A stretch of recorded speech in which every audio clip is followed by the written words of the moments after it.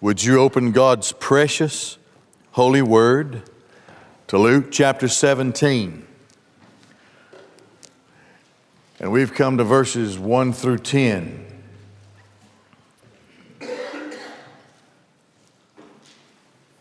I hope that we continue to be mindful of the contrast that is made between the Pharisees and the religion of self-righteousness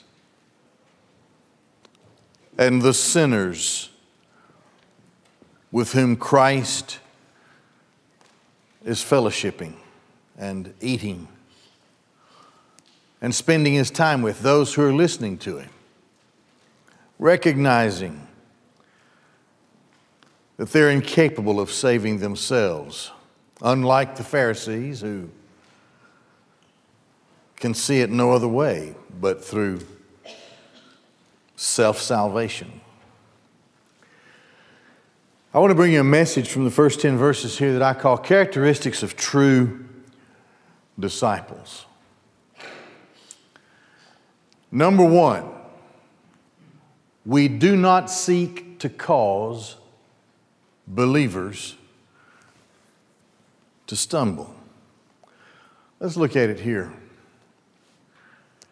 Then he said to his disciples, take note, Christ is addressing his disciples.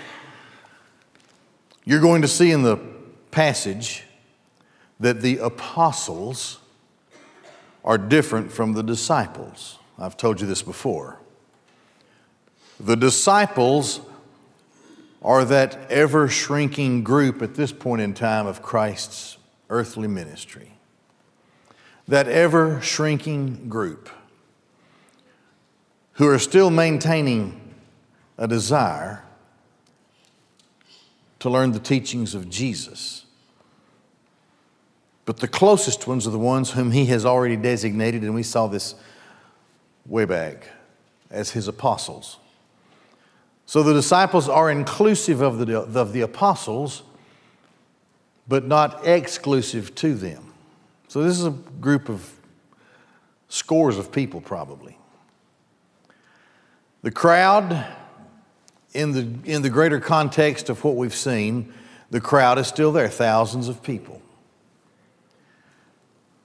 The opposition is there, the scribes and Pharisees, sharpening their attack on Christ, having their effect in that their diatribe against him is effectively removing those from who really want to listen to the teachings of Jesus. So the separation is this: who speaks for God? Those who say that you have to maintain a code of behavior that suits the code that they have written, which is not the Word of God. And you can save yourself, or does the Son of God speak for God? That you're lost and you cannot save yourself and you need a Savior, and God has sent His only Son to be your Savior. Who speaks for God? So here is the contrast that exists. Christ now is teaching His disciples. He's literally just weeks from the cross. Then He said to His disciples, it is impossible for stumbling blocks not to come. Scandala, Greek word. We get our word scandal from that. It means to throw error in the path of someone who is traveling. To scandalize. It is impossible for stumbling blocks not to come. But woe to him by whom they come. It is better for him if a millstone is hung around his neck and he's thrown into the sea than that he should cause one of these littles to stumble. I literally translated it there because in the neuter you could say little ones, and these are not the little cartoon characters that my kids used to watch, the littles. These are new converts. These are people who have just started down the path of discipleship, the little ones. These are not children. So let's look at it. Here's what Christ says to his disciples. Stumbling blocks are going to come. And they're going to be people who are going to throw them in the way. It's not good for that person. It won't turn out well for that person. It's better that he is thrown into the sea with a heavy rock around his neck than for him to be allowed to cause young converts to stumble. You know, it's very easy for me to put that into the modern church. Now here, it would be Christ's teaching his disciples. You remember, he started this whole thing out way back 2 or 3 chapters. Beware of the leaven of the Pharisees. Well, here it is anything that would cause young converts to veer from the true path of discipleship. We are all, you see, the Great Commission is that we are to be involved in discipleship from both sides. We are to be involved in discipling people, and we are to be involved as well in being discipled. None of us ever arrive at the pinnacle of the knowledge of doctrine. It's a lifelong journey. So then, Christ is teaching his disciples. We've seen this for several weeks. The teaching is more and more being directed not so much to the crowd who have agreed with the Pharisees that he is of the devil. He does his powerful work by the power of Beelzebub. That was it. That's when Christ drew the line and said, okay. So he's teaching his disciples because he's just so close to the cross, and they have to survive this onslaught of religion. The church has never been immune from an onslaught of religion. False doctrine, scandalizing ways thrown out, not to just entrap, but to veer off the real path of discipleship. Christ has teachings in the New Testament about how we're to live. Those teachings are not beyond our capacity to attain. Staying close to Christ, constant prayer, studying the Word of God, seeking the leadership and guidance of the Holy Spirit. These things strengthen us along the way. And as we mature, it becomes easier for us to identify error. Red flags. This is not how Christ taught me. This is not New Testament doctrine. This is not the Word of God. This is not the way of a Christian.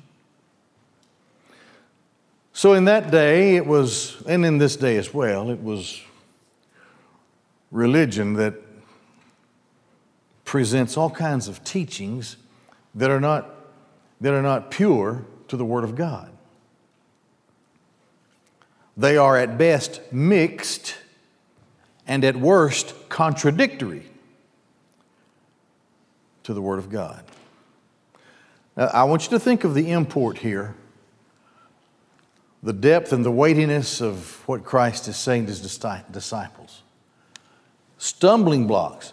You're going to find along your way here these young, they had just come out of prostitution and being tax gatherers and being all kinds of of street thugs and thieves. They've just come out of that into their salvation by the grace of God. And Christ is saying to them, probably giving a glance to the Pharisees, stumbling blocks, scandalizing things are going to be thrown into your path, hopefully, from their perspective, to get you to veer off a little bit of what I teach you. Woe to the one who does that. He's in trouble if he does that. Let me give you some modern ways of how people, and may I say, woe to him. That's not just inclusive of people who are in the church. That's the world. It's religionists. It's false professors of Christ. It is woefully misled or self-centered people who are in the church as well. Remember, it is not our job. It is not in our spiritual DNA to cause believers to stumble. But here's what happens. Okay, in the modern era, and may I say, the stumbling blocks are being cast from every direction and dropped from the sky into the paths of young believers today.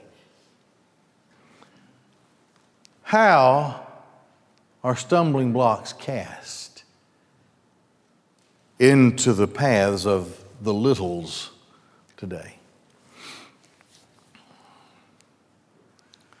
Christians can come together and agree, for example,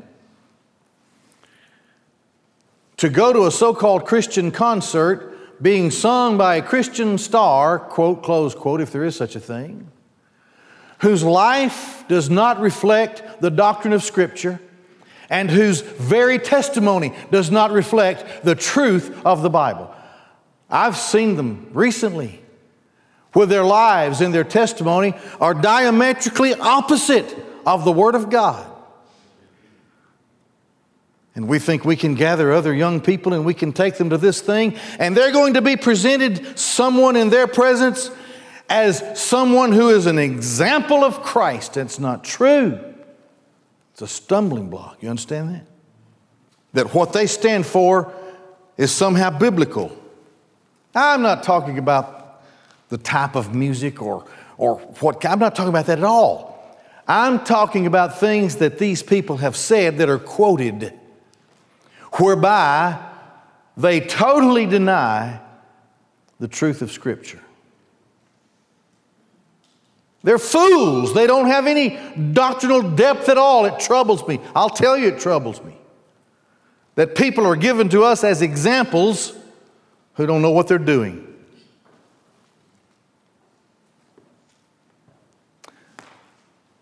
We can encourage people to go to Bible conferences taught by people who don't know what they're saying, based more on personal experience than the blessed holy Word of God. We all have experiences. Most of them are bad. I had gout this past week. I don't want to glorify my days in gout. Colcidine? What's that stuff called? What? Colcidine? Colchis, whatever it was. It was good. I'll say a word about that. Listen to me.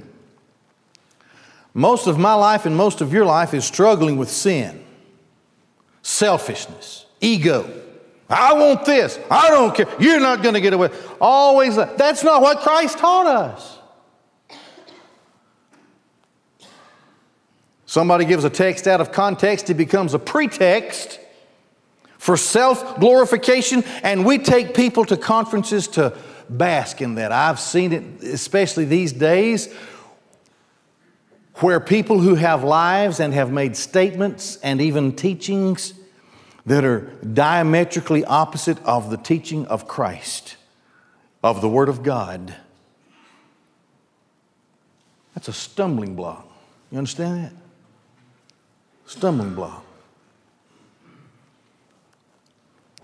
We listen to things that may be politically correct today, and it says, woe to him by whom they come. And I told you that the stumbling blocks are thrown not just from within the so-called church, but from the world as well. And the world is throwing stumbling blocks at young converts all the time. Because the Bible, and it's always been this way, it'll always be this way, the Bible doesn't always come out on the same conclusions that the world has about things. That's why we have the Bible.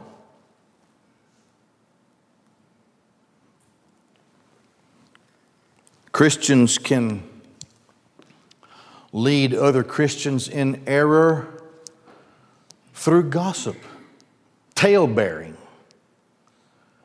saying stuff about other Christians and just lead people right into that trap. Stumbling blocks. Scandalous traps on the path of life, causing these littles to stumble. It's better for him if a millstone is around his neck and he's thrown into the sea. You know what that means? He's going to drown. I've never drowned, obviously. It sounds unpleasant to me. To breathe for air and suck in water, that doesn't seem to be. Now, I've had a snort full of swimming pool water and ocean water. Phew, that was not pleasant. I'm claustrophobic. I can only imagine having something. This tells me that my hands would have to be tied and my feet would have to be tied and something tied around my neck. That would be unpleasant. It's not a good thing to cause the littles to stumble. Can you understand that? I'll tell you, we have to guard our path carefully. Every step we take, somebody's throwing something in our path. It can sound so good and so innocent, but how does it stack up to the Word of God? How can I know? Study the Bible. Pray. How deep is your Bible study personally? So then, we're told here that it is not for us to cause others to stumble. I have lost my clicking.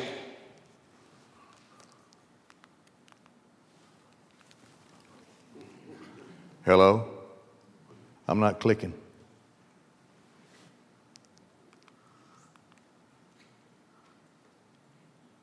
There we go. Is that me now or is that you? Well, let me give it okay, it's me. All right. Second sign, second characteristic of discipleship. We cannot be easily offended. Let me tell you why. Because everybody to whom we speak carries around a dead body, an old nature that stinks. We have to accept that in people, you know. People are going to do things that are going to disappoint you. But we have to always be ready to forgive. Forgive. Aphesis. The Greek word means bid to go away. I could have held that against somebody and it just aggravated the mess out of me, but it's just not going to be part of who I am anymore. I'm going to tear that page out of the book. So let's look at it. I would if I could click. All right. Take heed to yourselves. You know what that means? Be careful. Be aware. Take caution. If your brother should sin. Now let me say this.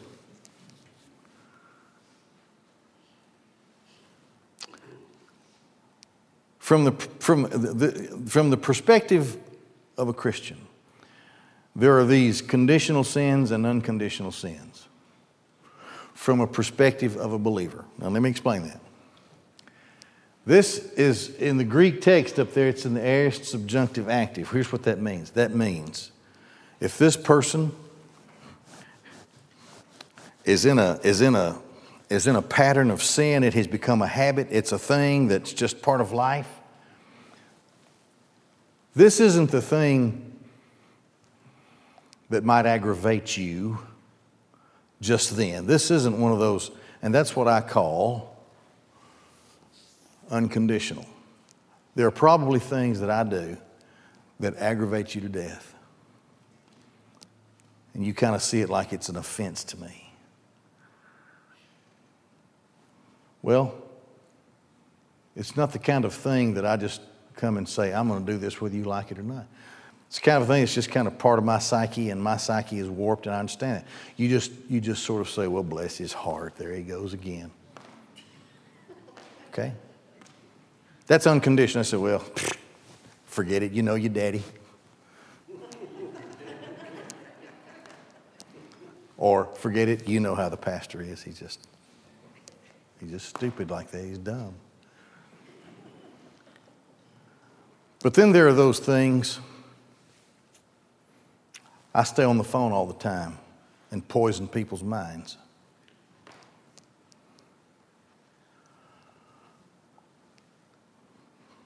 I get out and do horrible things, and I haven't stopped.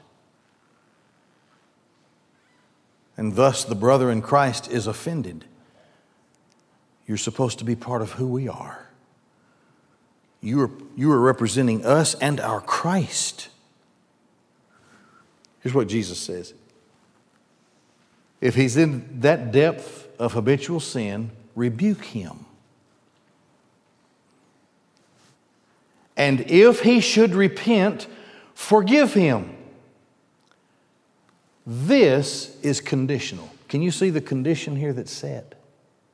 I mentioned unconditional. Here is conditional. Condition number 1, he's not stopping, and it's clear that he's in sin. Number 2, I'm going to have to confront my dear brother. Number 3, one of two things. He's going to repent or he's not going to repent. Third condition, if he repents. Fourth condition, forgive him. Forgive him.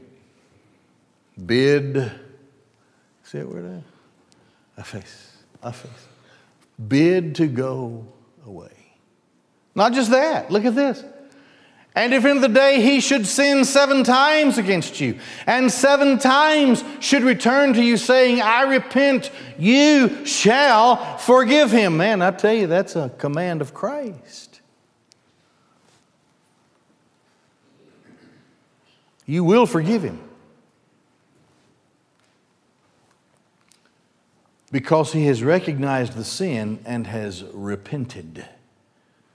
You shall forgive him. We're no closer to the likeness of our Lord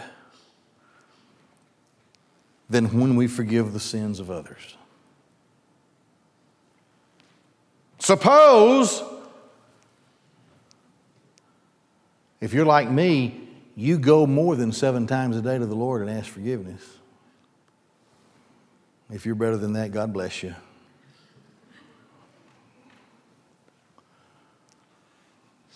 Lord, forgive me, I shouldn't have thought that. Lord, what am I doing? Lord, I shouldn't have eaten that.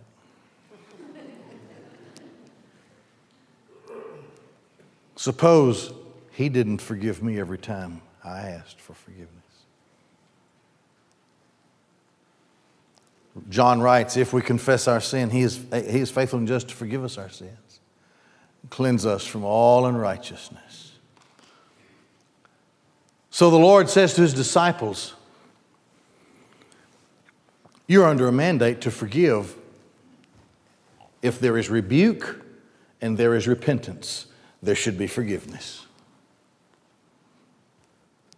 That's the second characteristic of a true disciple. Number 3, we recognize our inadequacies. Let's look at this. There we go. And the apostles. Okay, now we've moved from the general scope of disciples to that smaller group of apostles. These 12 guys are going to be called upon to give us the New Testament. They're going to be the foundation of the church. These are the apostles, these 12. And they're beginning to grow, obviously, in their understanding of what their special duty is going to be in the work of Jesus. So now they've listened to this. They're talking about forgiveness and talking about stumbling blocks and not taking somebody down the wrong path and being careful on how you treat littles.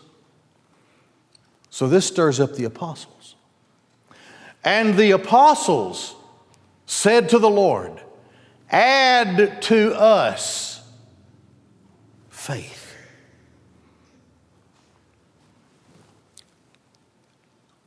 How are we going to be the foundation of the New Jerusalem?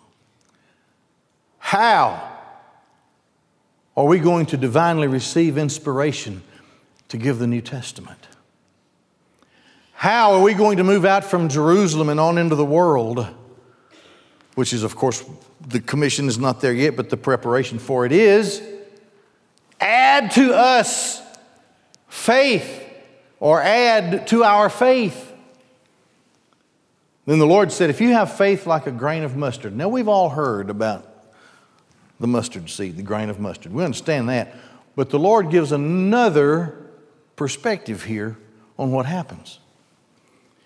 If you have faith like a grain of mustard, you would have said this to the mulberry tree: be uprooted and be planted in the sea, and it would have obeyed you. A mulberry tree, according to Middle Eastern writings and rabbinical teachings, mulberry tree, similar really to an olive tree, a mulberry tree could have roots that were hundreds of years old, even 1,000 years old. To uproot a mulberry tree was not a simple task. You could cut it down. Listen. Oh, if it's like a crepe myrtle, I understand it. I can't stand those things. You may love them. They just take over, you know. I have them now. We've tried. They just stay there. The Lord could have said a crepe myrtle, and I could have appreciated what He was saying. This is something that seemingly the roots just never die. They just keep getting stronger and bigger and wider and deeper. Jesus said probably a mulberry tree was right there next to it. This thing that has been here probably for 1,000 years, its roots go down, and all kinds of generations have enjoyed this mulberry. You could say to this thing, just say to it. Just say to it, be uprooted and planted in the sea, and it would have obeyed you. Why? Because of faith. Faith. Faith. So then, how do we recognize our inadequacies? By recognizing that what Christ is teaching His disciples are teachings, are doctrines that need divine help. We need the Lord. We don't just sit down and read the New Testament and stand up and say, I'm going. Remember what they did at the foot of the Mount Sinai? They said, you go on up there, Moses, and tell God to give us whatever commands He wants to, and whatever He says, that's what we're going to do. He wasn't even halfway down the foot of he wasn't down the mountain until they were already disobeying what God had said they we're to do or not to do. We have to have divine help. So when we read the Scriptures, we pray for the strength of God, the presence of Christ. He promises this to us. It's not something that's strange or bizarre or extraordinary. He promises this to us. I'm always with you. I'll send the Comforter. You can, because if you have faith that is so tiny and seemingly insignificant, you can come up against something that seems so deeply rooted, and you can have faith, and it'll work out for you. Not because of who you are, but because of who He is. It wasn't the strength of the faith in the life of the woman who reached out and touched the hem of His garment. It was the strength of the power of the virtue of the Christ whose hem He had touched. So it's the one in whom we have faith. If it is faith, He's saying to His apostles, it'll work out. You'll need me, it's true. Christ would say to us, you're going to need me, but I'm going to be with you. And it'll work out. Final thing, number 4. Christ's disciples do not seek recognition or honor. Listen to me. Everybody is in danger, and preachers are probably more in danger than anyone else. To think that whatever is done when they are serving Christ is something they are to be credited with. Well, it's not true. It's the work of Christ. Christ works through us. He gives a beautiful example here in this last part. Now, which of you, having a servant plowing or shepherding, having come in from the field, will say to him, come in immediately and recline? So he has a slave, he has a servant, and this is his job, to work in the field, to shepherd, to plow. That's his job. He was expected to do that. That's his duty. That's why he's there. And so the Lord says to His apostles, all right, who's going to have a slave? And he comes in from doing exactly what he was supposed to do. But then you take him into your place at the table and tell him to recline. Hey, recline. Let me wash your feet, your hands, and let me massage your toes, and let me run get the food and serve you. Who's going to do that? He's not going to. He's going to say to him, after he comes in from the field, now the master's going to say to his servant, prepare what I may eat, and having girded yourself about, serve me while I eat and drink. And after these things, you shall eat and drink. That's the proper way. It would be improper otherwise. It would be granting accolades to one to whom they did not belong. It would be giving him a place that was not his place. Christ has the place above all other places. It's just a joy to be in the presence of the Lord when great things are happening. But it's always a praise to the Lord. That's where the adoration and the glory go. He is not thankful to the servant because he did the things commanded, is he? Thus also, when you may have done all the things commanded you, say, we are unworthy servants. We have done that which we were bound to do. That's how it works. The only shouting and bragging in heaven is not going to be toward one another. It's going to be toward the Lord. And upon that we will all agree that to Him and to Him only is due the glory, the power, and the honor into the ages of the ages of the ages. And anything in our existence that we are permitted to do, that we are commanded to do, is because of who He is and not because of who we are. So finally, we don't seek glory or honor or advancement of some kind. God takes care of it. Just trust Him. Trust Him. 4 characteristics of true disciples. Would you bow your heads, close your eyes? Jesus Christ is the Son of God, and He came into this world to save sinners. If you'll admit that you're a sinner, believe in Jesus and call on Him to save you, God is bound by His Word to save you. Can you think of that? Man. If you're here without Christ, in a moment we'll stand and sing. And if the Lord calls you to Himself, would you just, in the act of standing, step out and come to me and just say, Pastor, I want to be saved. Let me pray with you, talk to you. Maybe you're here and you're already a Christian.